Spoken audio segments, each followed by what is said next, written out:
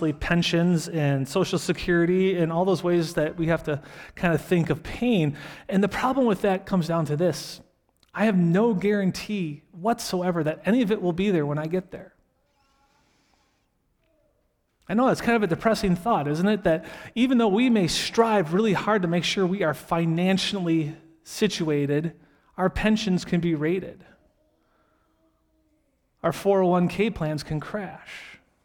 And so while I have great hope that I'll be able to have a comfortable life as I get older, I have to keep in the back of my mind that even in that hope and even with those securities that are supposedly there, it's not a for sure thing. But the beauty is that's not what my hope's truly rooted in, right? As a believer in Jesus Christ, my hope is truly rooted in Christ. That is my hope, that no matter what happens here in the flesh, no matter what difficulties I may come across, I have eternal life in Christ. And that's what brings a smile to my face. You can see, like, I was talking about the other stuff, and I was kind of like, oh my gosh, when I stop and think about it. But when I talk about Christ, I get a smile on my face. Why? Because I know what I have, because the promise that God has made to us is unrevocable. There's nothing in this world that can take that away, because the God of eternity is the God who made that promise. And that's exactly what we're going to look at today. So if you could please turn to chapter 13 of the Gospel of John. We're going to start in verse 36, and we're actually going to end in 14 at the end of 7. So if you could please stand with me as I read.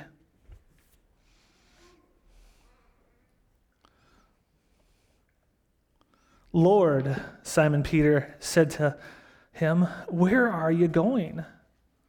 Jesus answered, where I am going, you cannot follow me now, but you will follow later. Lord, Peter asked, why can't I follow you now? I will lay down my life for you. Jesus replied, will you lay down your life for me? Truly, I tell you, a rooster will not crow until you have denied me 3 times. Don't let your heart be troubled. Believe in God and believe also in me. In my Father's house are many rooms. If not, I would not have told you. I am going away to prepare a place for you. If I go away and prepare a place for you, I will come again and take you to myself, so that where I am, you may also be. You know the way to where I am going. Lord, Thomas said, we don't know where you're going. How can we know the way? Jesus told him, I am the way, the truth, and the life. No one comes to the Father except through me.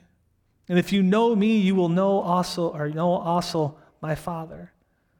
From now on, you do know him and have seen him. Let's bow our heads. Dear Heavenly Father, we come to your word today to be strengthened, to be encouraged, to be prepared for the will of God that comes into our lives. Lord, Jesus says to know him is to know you.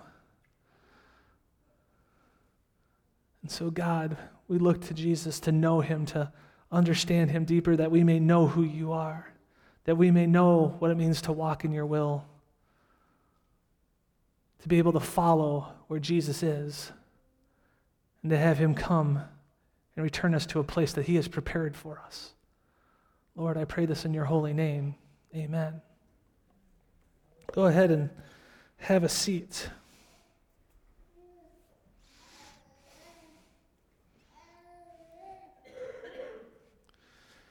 So, Lord, where are you going? Is the question that Simon Peter asks.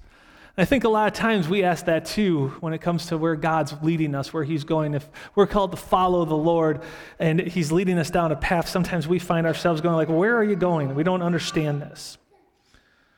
But Jesus gives Peter this answer, right? So last week we talked about how Jesus starts giving them the new command to prepare them for when Jesus is no longer with them. That when Jesus goes to the cross and is removed, that they have the strength and the courage, the boldness to continue to be called followers of Christ. He gives them the new command to love one another so that people know that you're my disciple. And so this is a continuation of that conversation. And he's trying to give them encouragement. So where he gave the new command as a way to encourage them how to live in life, now he's giving them encouragement to try to live that life. He's saying, listen, where I'm going, you can't come right now. but you will be able to follow later. I think that's a beautiful statement. Listen, where I'm going, you can't come right now, but you'll be able to come. It's not barred from you anymore. See, the reason he's saying that is because the disciples believed in Jesus Christ. They had already confessed that he was the Son of God, i.e. the Messiah.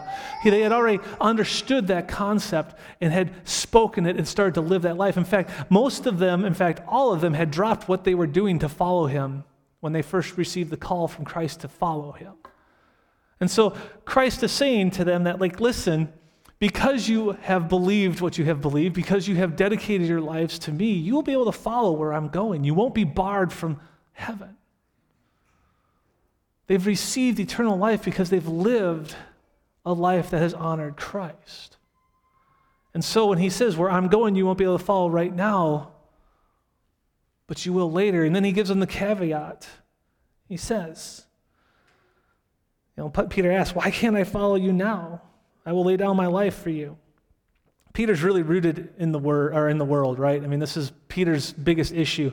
He walks with Jesus, but he can very seldom see the spiritual side of the conversation that's going on. And we struggle with that too. I can guarantee you there are more times I sit at the side of a bed helping people understand that the simple fact that belief in Jesus Christ gives us eternal life. We don't have to worry about what boxes we checked. We don't have to worry about what we've done in life. Simply believing in Jesus Christ gives us the ability to be called children of God. Now, with that comes a direction of following and knowing Christ. We're going to get to that in a little bit. But the simple key to heaven and to eternal life is simply believing in Jesus Christ. And so Peter, he's like, why can't I follow you? He's not getting the point that, everything that Jesus is talking is like, I'm going to die. You can't follow with me. You can't come past that plane. It's impossible for you right now. But he goes, I will lay down my life for you. Now Jesus hits him with that divine knowledge. And he asks him that question, will you lay down your life for me? Truly I tell you, a rooster will not crow until you have denied me 3 times. And so this story will come later on, closer to Easter as we get there. But the thing that we need to sit there and understand about it and take from it right now is the fact that we're no different than Peter.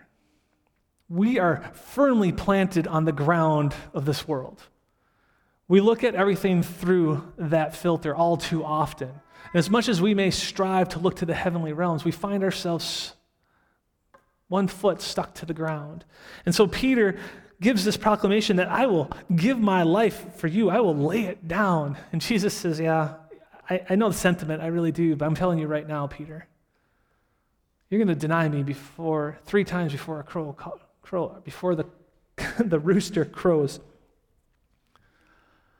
He's giving the statement about human condition. See, when our lives are on our line, when it's a truly deep sacrifice, all too often we're willing to step back. We're willing to push back and sit there and say, yeah, I'm all for that Jesus stuff, but I'm not sure I'm willing to do that. I'm not sold enough on that yet. But the fact of it is we're called to follow him. In fact, we're not even called to follow. He says we will follow him. And that should give us all the strength we need to go wherever he leads us. We should no longer have any fear because we know that we're following wherever Jesus has gone already. For here, they're talking about the afterlife, that we will receive the afterlife as followers of Jesus Christ, that as we move forward in our faith, we can be assured that we are going to follow where Christ went, back to the right seat of the Father.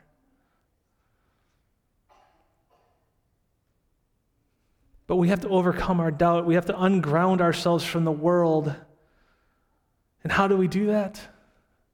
We do that by putting our confidence in Christ. That's what he says. So he goes through, he says, hey, listen, you're going to do this. You're going to deny me 3 times before that rooster crows. But don't let your heart be troubled. Believe in God. Believe also in me. And then he gives us this beautiful picture. In my Father's house are many rooms. If not, I would not have told you. And I am going away to prepare a place for you. And if I go away and prepare a place for you, I will come again and take you to myself, so that where I am, you may also be. You know the way to where I am going. What he does is he sits there and he paints this beautiful picture of our Lord and our Savior going and preparing a place for us in such a way that we get to follow.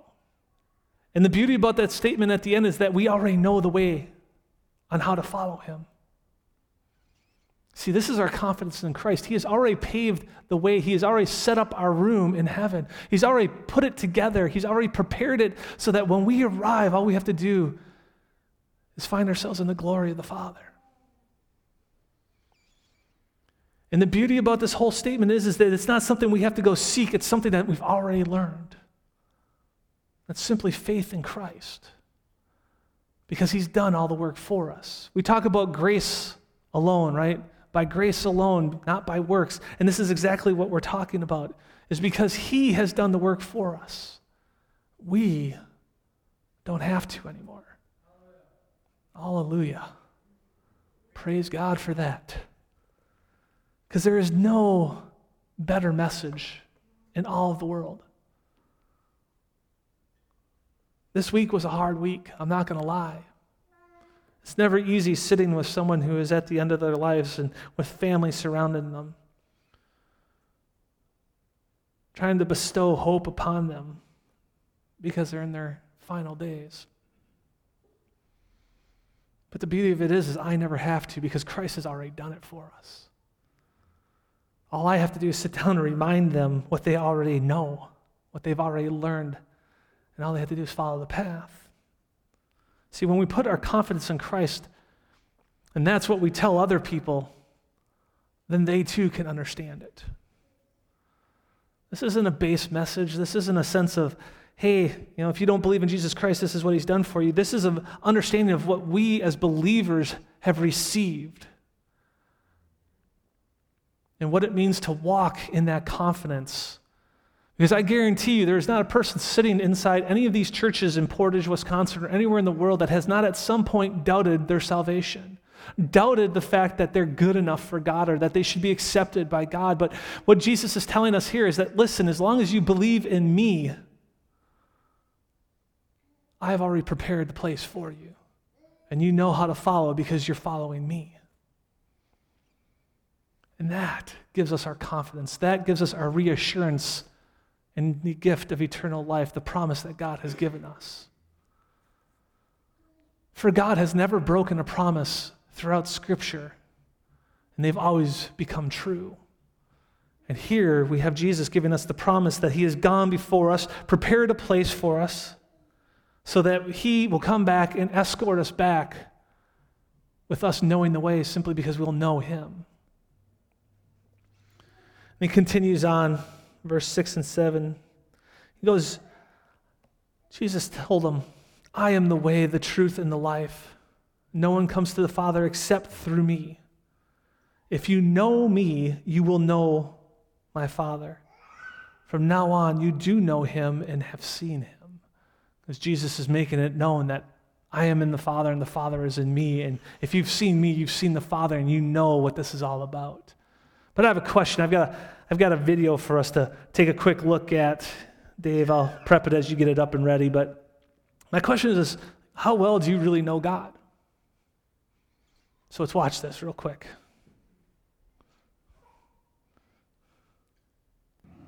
You can shut it down. So that's from the movie Hitch. And he's trying to court the young woman that's next to him. And he's going there, and she's a gossip writer. And Allegra Cole, if you don't know the movie at all, is a bigwig, celebrity. Thank you, that's the word I'm looking for. She wasn't really an actress or anything like that, but she's a big celebrity in the community. And so he helps people date, is how it works. And so he knows Albert, who is kind of a roly-poly, goofy little guy that is in love with Allegra. And they go to this thing together that he gets the tickets, and now she's trying to get the scoop on what's going on. And he's being, he doesn't really know Albert all that well. Question is, how well do you know God? If someone asked you, well, do you know God? Could you testify? Could you give witness to who God truly was? who God truly is and who God truly will be? How well can you do that?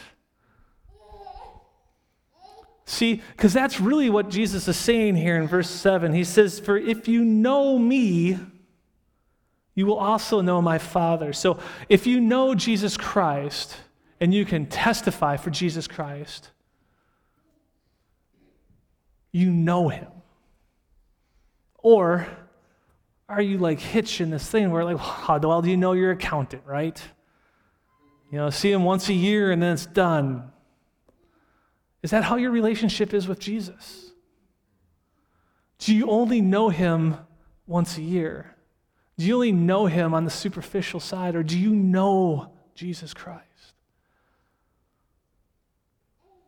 Do you have a relationship with the Lord? Do you strive to understand him deeper? See, how do we do that? We do that through Scripture. We do that in prayer. We do that in service and ministry and mission. See, because all those help us understand who Jesus Christ was and what he has called us to do and what his hope for us is. See, because when we thrive inside Christ, we're not idle, we're not just sitting around, but we're able to follow him because we know the path that he has cut for us already. See, when Jesus says, "I am the way, the truth, and the life," he's letting them know that there's nothing else out there that's worth pursuing. There's nothing else out there to know beyond. But the question is if you truly believe that, if you want the first part of this section to know that he has given you a place that he has prepared for you, my question is, how well do you know him to testify for him? Do you know the true path? In other words, do you have confidence in Christ? Do you believe that he has done the work for us already that we get to lead on? And then the next question I would have for him is can you witness to that truth? Do you feel strong enough and confident enough to witness to that truth no matter what might be argued against you? Whether a gossip columnist and her editor are grilling you about your knowledge of that person or not. Right? This is what he's talking about. Is that because they had walked with him for his years in his end years in the ministry that he is walking, because they confessed who he was, because they had seen his teachings and witnessed his miracles, they could testify, and they would testify, and he knew they would, even though he gives that foresight that, listen, when your life might be on the line, you're going to deny me 3 times, but don't let that trouble your heart, because I realize that you're going to be weak some days. But no, even in that moment, even though I know Judas is about to go out and betray me, even though I know you're going to deny me 3 times, Peter, I am still going to prepare this place for you. So I want you to think, do you have a relationship with God that if you falter or doubt, you can sit there and say, I state your name, know that God has gone before me and prepared a place for me? Do you have that confidence? Do you know Christ well enough to know that his work on the cross has already paved the way for you to be where you need to be and to receive what you're going to receive?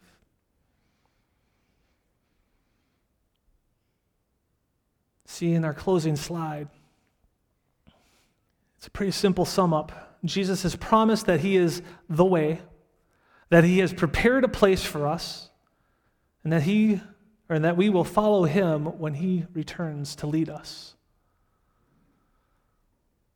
Fellow believers, we don't need to make it any more difficult than the simplicity that Christ has given us. We just need to simply have confidence that Christ is enough. And that is the message we need to share. That is the message we need to take to the world around us. Not a bunch of doctrines and rules, but that Christ is enough. For when they accept Christ, they will start to understand and know Christ. And when they know Christ, then they will start to develop the ability to follow Christ where he has already led. So the encouragement as we come to an end of the sermon today is have confidence that Christ's work on the cross was enough, that your belief in that has brought you salvation. And take comfort and hope in that. For the world will shut down your hope every chance it gets, but Christ will elevate it because of the simplicity of the message. And take that message and share it with the rest of the world so that they too may know Jesus Christ and know the Father through him and know the path to follow, so that they too can receive the same thing that we've been promised. As we prepare to take communion, as we prepare our hearts, we're going to take it as a church. And so we're going to come forward and receive the host, and you're going to go back and sit down. I want you to think that as you take the bread, it's a symbol of the body that was broken for you on the cross. As you drink the juice, it's a symbol of the blood shed for you on the cross, to remember exactly what has already been done. And that in that process, you've been prepared a place in heaven that's ready to receive you when he comes back and leads you home. And have confidence and assurance that in Christ, you are saved. And have such confidence that you're willing to share that with everybody you come into contact with, that no one may second guess whether or not you are a follower of Christ, so that you will always know that you're in his presence. Mike, Jason, Chris, I'll have you come up.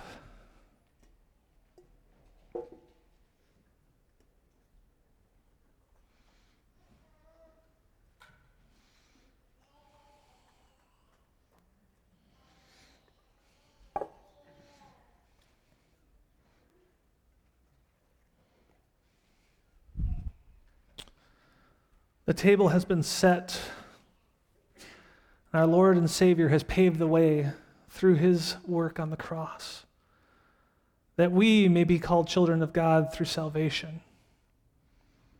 All who believe in Jesus Christ as their Lord and their Savior are welcome at this table.